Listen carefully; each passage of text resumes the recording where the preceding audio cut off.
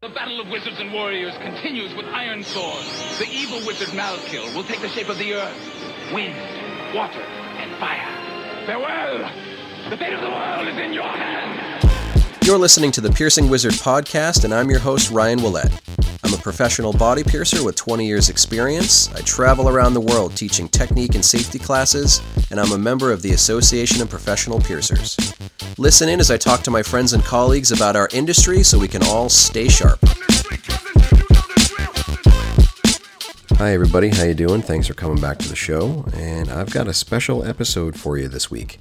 A few months back, I kind of put it out there that I was interested in having maybe some guest hosts on the show, and while I was at the APP conference in Las Vegas this past spring, UK APP President Nikki Holmes came up and asked if she could borrow my recorder because she wanted to do a sit-down interview with Gauntlet founder and APP founder Jim Ward, and that's exactly what she did. It was Nikki along with Bador Ramji from Punk Medics in Canada. They sat down with Jim and they just had a kind of a nice conversation, and I think most conversations with Jim at conferences like this kind of revolve around how did it start? Tell us about the beginning of the industry, when body piercing was kind of growing out of the realms of something that was done in private spaces to something that was done in businesses.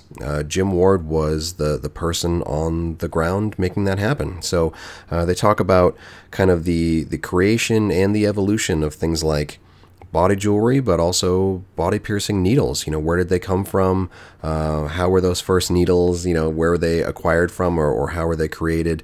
And what was it like piercing with needles that weren't necessarily made for body piercing? There were a lot of challenges in the early days of body piercing. A lot of things had to be adapted from other uses. And Jim Ward was really a pioneer, not only in the organization and the business sense, but also in the creation of different jewelry styles, different piercing techniques, creating the different piercing supplies that our entire industry is based on. As the conversation goes on, they talk a good amount about the history, what was going on in those early days of Gauntlet, and then they kind of come around to modern day and what Jim would like to see in the industry, and different comparisons to the American piercing market and the UK piercing market, talking about it's more than just providing a service, it's about creating an experience. And it's a really good conversation. It's a short conversation, it's a little under a half an hour, but it's a really good one. So if you haven't really had the chance to learn about a lot of the history of especially the early days of our industry, this is going to be a really good interview for you. So just to give you a little bit of information about the people on the episode, obviously you'll have Jim Ward, founder of the Gauntlet, founder of the APP. Jim wrote a fantastic book called Running the Gauntlet, shares kind of the same sort of concept as this interview, talks a lot about the history of the professional piercing industry. You can find that online at runningthegauntlet-book.com, and that is a great way to support a pioneer of the industry who's not currently piercing anymore. If you wanted to help support Jim, you can definitely buy this book online. You can buy it, again, at runningthegauntlet-book.com. You can also buy it on safepiercing.org. The APP also sells Jim's book, and you can also just find it on Amazon too. It's called Running the Gauntlet. You can find a lot more information about the UK APP at ukapp.org.uk. Nikki Holmes is the current president, and they are ramping up and heading into their conference season. They're offering another conference October 6th through 8th in Manchester, England. It's a great conference. I was lucky enough to be asked to be one of the instructors, so I'll be there along with a lot of other really fantastic piercers from across the UK. And of course, you can find Bador's offerings at punkmedics.com. Lots of great aftercare products for body piercing and tattooing, so go ahead and check those out. But for now, let's get into this great interview with Nikki Holmes and Bador Ramji interviewing Jim Ward from the Gauntlet. Hi there, my name is Nicole Holmes, and I'm the current UK APP President, the Association of Professional Piercers over in the UK. We've been going since 2015. I've been piercing since 1999, so I finally get my 20-year badge this year, which is a badge of honour that I'm very proud to wear. And I'm here with two other people. Bador, would you like to go first? Sure. My name is Bador. I own Punk Medics. We're the original makers of Holy Butter, and I've been active in the industry for well over 20 years. Yeah. Thank you. I think my first piercing is 25 years old this week. Wow. And I'm Jim Ward. I started a little business in 1975 called Gauntlet, which was, to the best of anyone's knowledge, the first body piercing studio in the world. Oh, wow. Or at least the first studio dedicated exclusively to body piercing. There were a few people like Mr. Sebastian in England, who was a tattooist who also did piercing, and people like Tattoo Sammy in Frankfurt, who was also a tattooist, but who did piercing on the side. But Gauntlet was the first studio that was dedicated exclusively to body piercing. That's exciting. That's very exciting. You must have been crazy busy when it first opened. There must have been a lot of hurdles that you had to jump over to get open. I don't know whether I would say crazy busy, because in the mid to late 70s, it was still a very unknown quantity. I remember going into a gay bar and conversing with the guy who said, what do you do? And I told him I did body piercing, and he said, you make a living doing that? And that was pretty much the state in that time. I'm trying to. It's funny because I still get the same response. They're like, you make a living out of making aftercare products? So you began working from home. Yes. How did people get in touch with you? How did they find you? Well, I had a mentor, the man who was largely responsible for me getting into this and starting the business. His name was Doug Malloy. Mm-hmm. He was a millionaire. Doug Malloy was what a friend called Nom de Kink. His real name was Richard Simonton. He was a millionaire. He had made a fortune partly from electronics patents. He had electronic engineering background and had made a bunch of money on his patents. But a huge part of his fortune came from Muzak. I don't know if you people in the UK know about Muzak, but it was what we call, or was called, elevator music. It was back in the 40s, 50s, it was ubiquitous. If you went into particularly an elevator, you'd hear this soft music in the background, and it was popular in places like restaurants and, places where people congregated. And it was everywhere. And he made a lot of money from it. How did he get into body piercing? What was the connection? What was the jump? He had a fetish for it, like so many people. And it was a sexual thing for him. He basically said that, placing that little piece of metal in certain strategic locations will greatly enhance your sex life. Yep. And that was the direction that we came from in the very beginning. That was what made it fascinating for me, is it felt good. Yeah, heck yeah. Did you ever pierce each other? I pierced, actually, I think I only pierced his ear, and he didn't keep it. Less fun. He was very closeted about it. And it turned out after he died, everybody knew, but it created its own set of problems, the fact that he was so closeted about the whole thing. Yeah. It's a difficult era to be owning something like that, though, these days. You can definitely own that. You can say what you're doing and why you're doing it, and you won't be judged so much. Right. I imagine as a millionaire back then, people would be looking to him in a different light, so it must have been very hard being in that situation. Well, he was significantly older than I. Yeah. And he also was married with a family. Yeah. And at one point he actually told me, he said that had he been born at a later time, he would probably have been gay. Yeah. Yeah. And at that point in his life, he was embracing that side of himself more openly. well, as openly as he felt comfortable with, it- within this little group of people. And this is the long way of answering your question.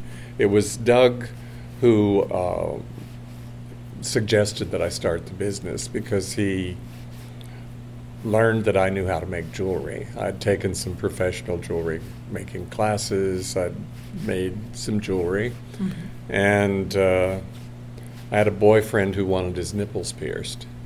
And when I inquired about jewelry, I asked Doug, where can I get jewelry? And he said, oh, there's this guy in San Diego who will make you a couple of rings for $200. Wow. And that's in 1975 money. Wow. $200 from 1975 is now is actually $949. Oh now. my God, It's that's almost how much those gold $1,000. rings would be. So $1,000 for a ring. So I said, I don't think so. So as it turned out, I lived in West Hollywood. And in Hollywood, there was a lapidary shop that sold not just lapidary supplies, but also jewelry making supplies.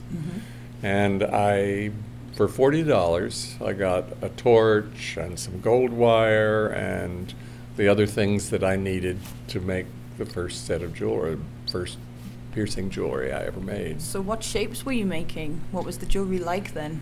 That jewelry that I made for my boyfriend was what I called a nipple retainer.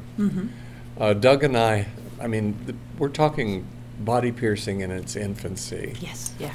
And so we had this ongoing debate. Would a piercing heal better if it had something straight through it or something curved through it, or did it make any difference? Yeah. And at that point, we thought maybe it was probably better with something straight. Yeah.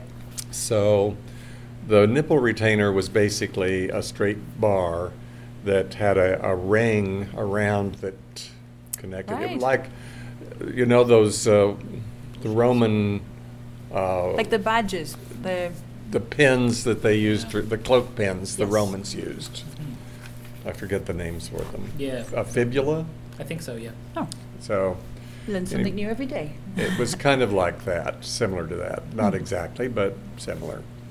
And how did that heal? They healed up great. You That's know. fantastic. So that was my first jewelry design. Fibula. And there's a picture of it in my book. And how did the jewelry evolve from there? What were you selling in your shop? What was standard by the time you opened your business? Well, I had a friend backing up some. I first discovered my interest in piercing in the late 60s when I was living in New York. Okay. I discovered that I was into SM, BDSM, and I had became part of the gay leather scene there in New York. And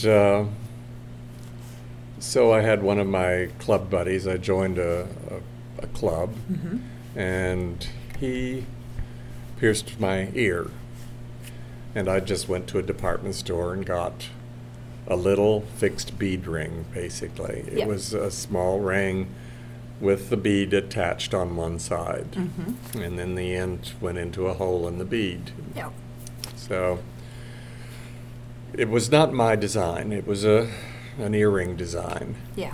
What I brought to it later was to size it so it would be appropriate for body piercing. Yes. I mean, you need thicker wire, you need larger sizes, and so that's how I evolved that particular design.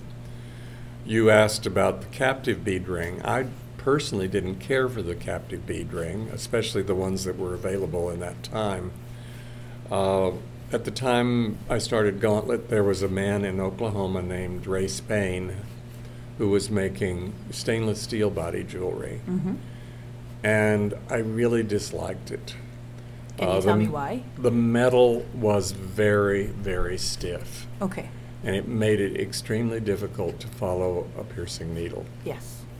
So I just really hated it, and I never used his jewelry. Yeah. I didn't like it. But his ring design was a captive bead ring. Yeah. And of course, if you've got a ring that's got a lot of spring in it, that's practical. My feeling was that since I was exploring piercing as an erotic enhancement, I was afraid, first of all, that, you're having a good time sexually. What happens if the ball gets loose? That's still a common question today. I mean, and it ends up in the carpet or worse, inside a body cavity. Yeah. And that's not cool. And it really, I rejected the idea of the captive bead ring for some time, just simply for that reason. And I just used the fixed bead rings. That's what we made, that's what we sold for quite some time. The captive bead ring came into my jewelry line, if you will, when I discovered niobium. Right, soft A. I discovered that, discovered some niobium jewelry at a craft fair that someone was doing regular costume jewelry out of niobium with the anodized colors. Yeah. And when I found out about it and did some research and discovered that it was inert, it was be suitable for body piercing, that's when we started doing niobium jewelry. And since it's not practical, or certainly it wasn't in those days, to solder or fuse a ball onto a ring, the captive was the only really And that's when it became practical acceptable way. for you. Yeah. And I accepted that, you warn people, you say, you be sure and check your balls periodically to make sure that they're secure. I'm loving how timeless some of this advice is. So I made a post from my studio just 2 days before coming here saying the studio's closed for a few days. Everyone needs to check their balls before I go away, So this is just timeless advice. Right. I think it's brilliant. Well, you also especially need to do that on your barbells. Yes. So you've made it sound like you've been using mostly rings in the beginning. Was there a big moment when the bars became a eureka moment, or did you phase that in gradually? The biggest problem, of course, as we all know, is the threading issue. Yes. And it took a long time for the barbell to evolve. Yeah. I saw the first internally threaded barbells were some stainless steel ones that Tattoo Sami had brought from Germany. He came over periodically to visit with me and with Doug. Yeah. And he brought some stainless steel ones, and the design was really good. I had tried making some in gold, and that was a real challenge in the beginning, learning how to do the tapping and the threading, and it was all very primitive because it was all done by hand. Yeah.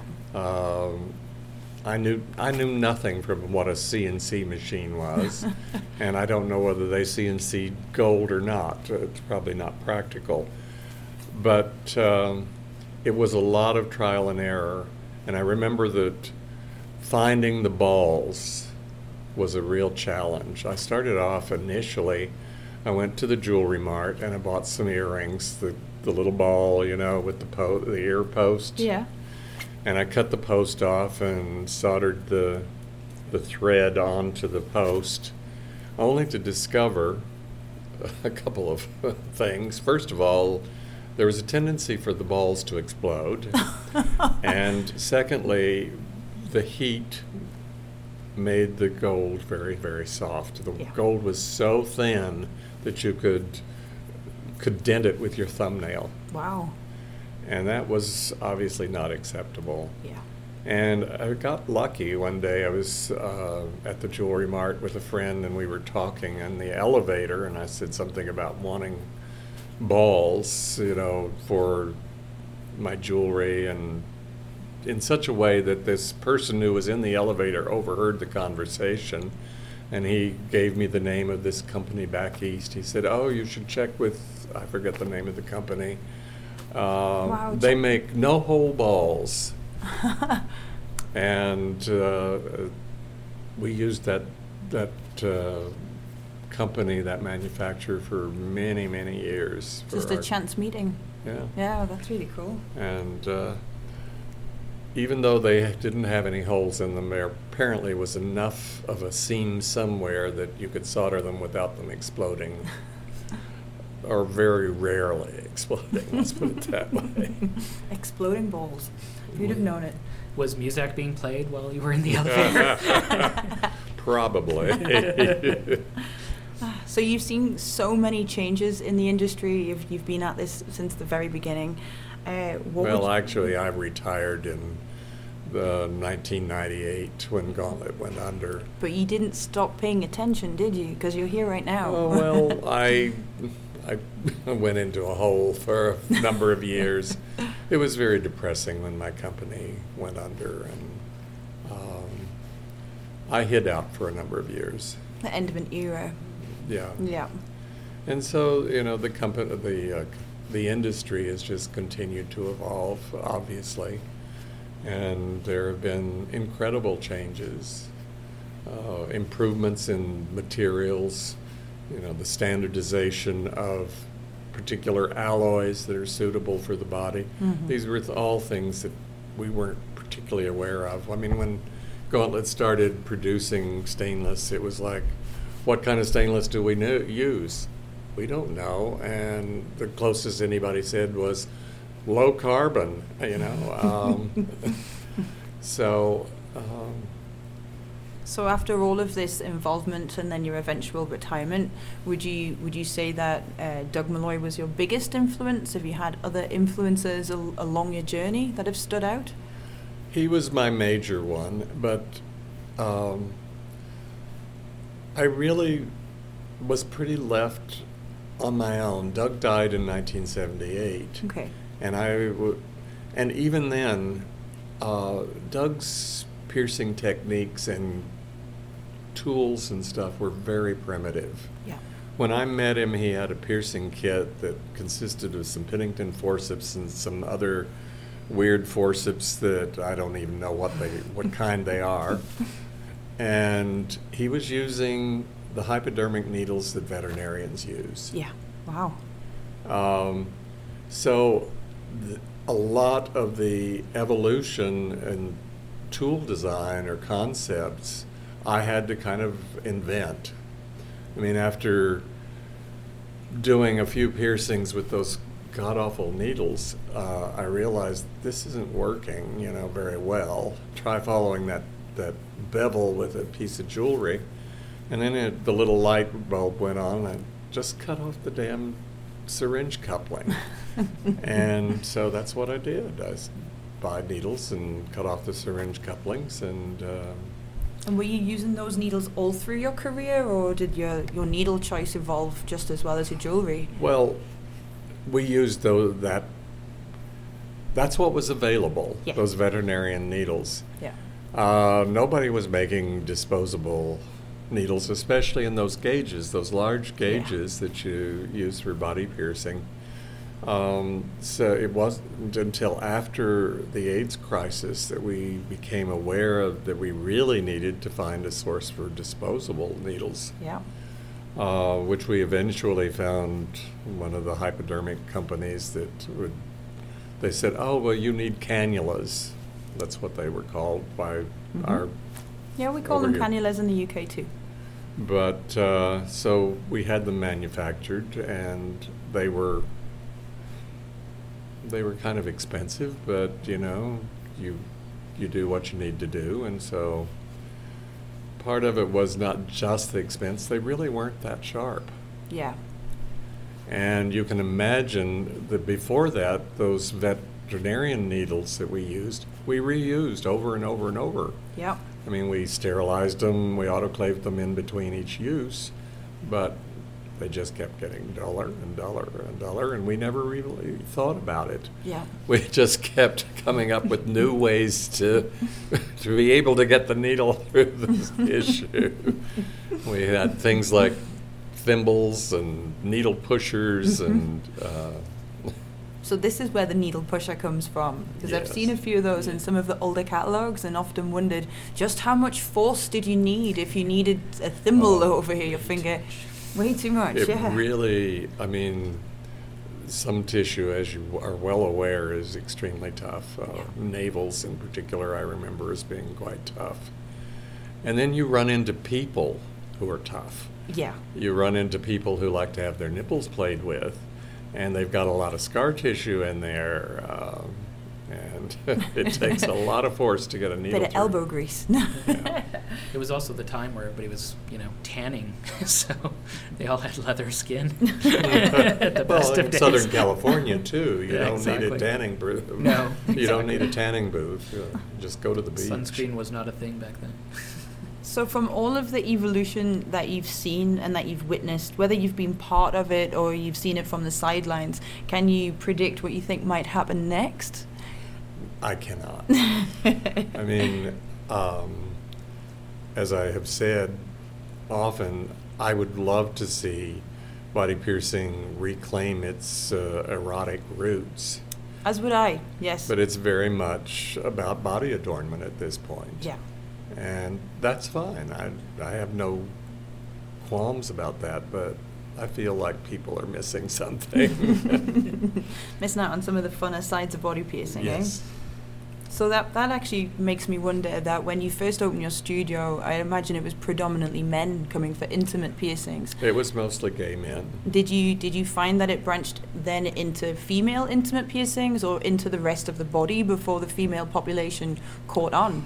Well, it was kind of more about groups. Yeah, It started out with gay leathermen primarily. yeah, The whole BDSM, gay BDSM. And then Doug also was acquainted with some people who were into the heterosexual BDSM Yeah. group. And we started getting some people coming in from from that particular community. so it all started with genitals. Pretty much. And then, of course, and you start seeing the bikers and the punks and the rockers, and it just, over time, it just continued to spread. And then in 1989, Modern Primitives came out, Yeah, and it hit the fan. yeah. It just, everybody wanted to open a body piercing shop somewhere. Whether they were qualified to do it or not, it was like, oh, this is how I can make a lot of money. The UK is still in quite a difficult position with that. We still don't have anything that would be considered a legally recognised qualification. And there is, all through my career, I feel like I've been saying there's a boom. We're in a boom, we're in a boom, we're in a boom. It's going to drop, it's going to bust, it's going to settle down. And so far in 20 years, it hasn't. And No. I can imagine you think the exact same thing. And I find that there's a lot of young folk opening studios. Now, I know I definitely have advice for some of those people, but you're so experienced. Do you have any advice for the young folk, the newest generation of piercers? It wouldn't do me any good because young people tend not to listen. Oh, you're just an old fogey. What do you know? Wisely said. Yeah. They don't listen to me either, so. Yeah. I mean, pay your dues, for crying out loud. Get some training. Do an apprenticeship. It's an age-old tale, isn't it? Take your It is. time, go slow, baby steps. Yeah. Yeah, But walk before nobody's, you can run. probably nobody's listening. Probably not, no. But it's still nice to have it said, because that is how things should be done. I'd like to add that, you need to learn your history to understand how to move forward in your future. Mm-hmm, I think we've all seem to want to try to come up with a new idea and experiment and this and that, where most of that has already been done. Yeah. If you go back and actually know where piercing came from, you'll see all of the mistakes we've all made.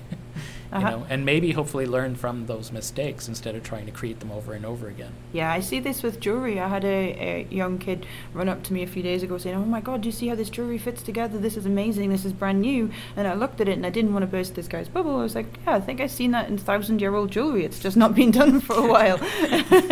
That's the history of jewelry, But yeah, it's not that out there. You have to go find it yourself.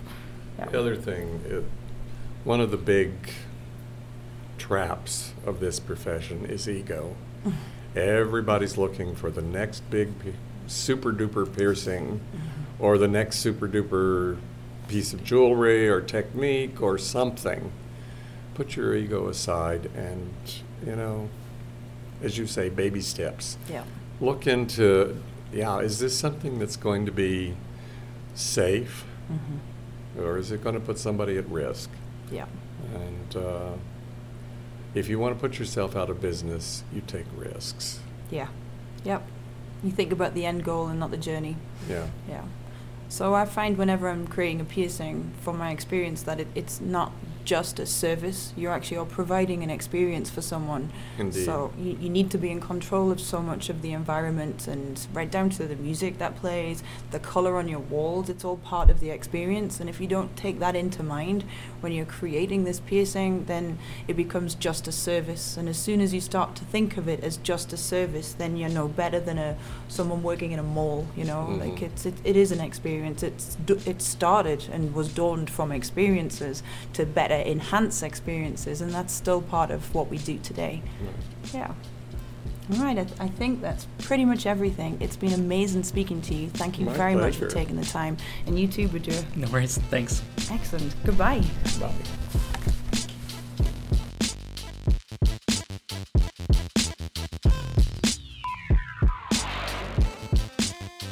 All right, thanks everybody. I really appreciate this one. I think it was a great interview, and I'm really looking forward to maybe getting some more guest hosts in the future.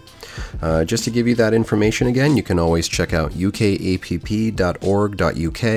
You can get more information on becoming a member of the organization. If you are a piercer in the UK area, you can get more information about attending their amazing conference.